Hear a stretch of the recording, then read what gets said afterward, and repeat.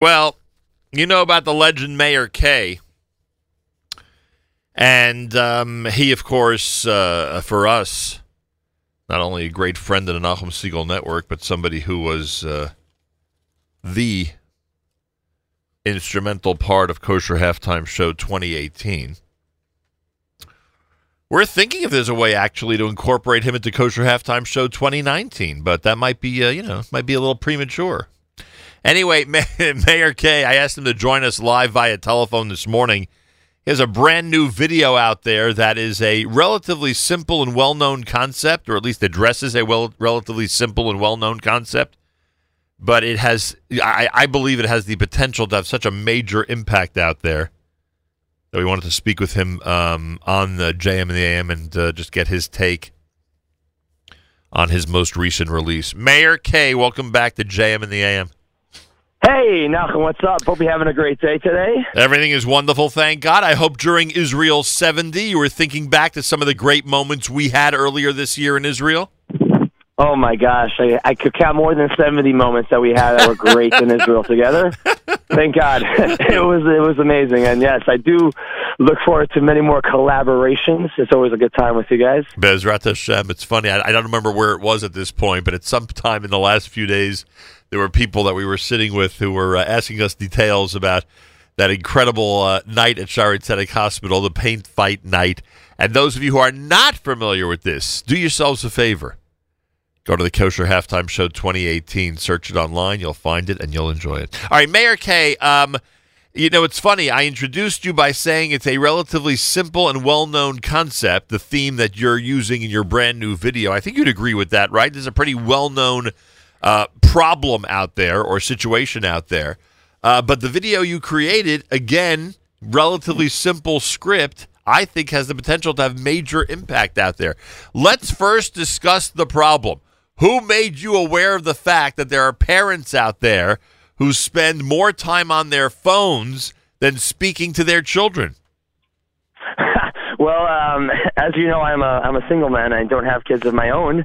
But that being said, it is a well-known concept, and it's not just only a concept; it's a reality. Right. And I'm just aware of it. Just by walking down the street and interacting with friends and family who do have children, and also being that I am interested in the topic, I did a little research as well to see what else is going on outside in the world. And you know what? It is something that lands on us and moves us, and we know that technology is a powerful tool, but at the same time, something that can really affect our relationships. But how often do we actually take action on that until it really comes home? And so through the video, we really see what is going on between the parents. Oh yeah, at the beginning the father says, maybe you'll explain what the video is, but in the beginning he says it's a great assignment which you gave to your students. Right. But only at the end when he finds out that it was, spoiler alert. All right, let's not spoil it. But you want to know something, though? I'll tell you, it's funny. This is, and not to. I hope you don't take this as an insult. I hope, but to most people, I think we knew exactly where it was going at that point. We knew, who that kid's going to end up being in the story. You called the video "Your Child versus Your Smartphone." When we use that type of expression, we think of competition, sports games. Battles between one and the other. Would you say it is in fact a head-to-head battle between one's kid and one's smartphone at this point?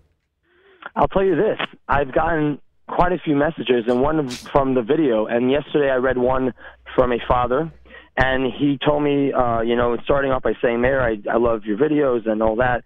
And then he said, I recently saw the video with your child versus your smartphone. And he said, I wanted to thank you from the bottom of my heart, and I'll be forever grateful, because right now, on behalf of my wife and my children, because now they finally got their husband back and their father back. Wow. An answer like that is, I think, that shows that. Well, I'll tell you one thing. It's made me more aware, and I instituted the following policy. You ready for this? I am trying very hard, as of last night, I am trying very hard when I'm in the company of my kids to not, pick up my cell phone. But there is one exception. If they're on their phones, if they're I see how it is. Okay, if they're sitting in the living room on their phones, then I believe I have a dispensation. Well, if you do it, then I can do it. Yeah. I mean, that works every time. Well, and you know what? You know me. I mean, I am a man who's involved in social media, and that involves the phone a lot. But and I find myself. I mean, I don't have children of my own, but just the way I interact with people, with my friends and family, and so I've set myself boundaries. And when there's time to be present, and when I'm in the company of others, and if it's that setting, then I'll take the effort. It has to be a conscious decision, right. But I take it, I put it away. And even if we think about how addicted we are to the phone, when we walk down the street and we're not even using our phone, but yet we hold it in our hands, for what purpose? And we're so attached to it that it goes beyond just normalcy. So it really takes we have to take a step back and say, wait a second, are we controlling the phone, or are we being controlled by it? Yeah, I mean, not to defend that behavior. I get it. So not to defend it, but the reality is that, for the first time in history, there is a device that, literally your entire life is in it. Your entire life is in a device. I mean, if somebody, I was thinking about this the other day. There are people that, unfortunately suffer terrible tragedies, fires, floods, etc., and they lose everything they had. So the recommendation was made, take every document you have, especially every important document, passports, driver's license, etc., take pictures of them, and you'll have them in the cloud. If something goes wrong, unfortunately, and everything's lost, at least it'll be much easier to deal with the authorities because you'll have copies of everything. And I'm saying to myself, it's like carrying around your filing cabinet of your life. So I'm not defending it. All I'm saying is that there is a value to it. I don't like when people automatically minimize it or dismiss it because it's electronics or because it's it's modern or technology. Unlike TV, radio, etc., which one could do without, frankly, and many families have proven that. I don't know to what extent we can do without the smartphone at this point. So. Oh, no, and I mean, I'm definitely not one of the extremes, but if I may just interject, and the language that we use towards it is very important, saying that, that our phone is our life. Right. If you really dislike that for a second, I know it's just words into a sentence, but it really lays on us and lands on us in a certain way. Our family is our life. Right. Our health is our life. Right. Our phones, really? I mean, yes, work is important, and we have to get to it at an hour and be involved, but it's not our life, you know what I mean?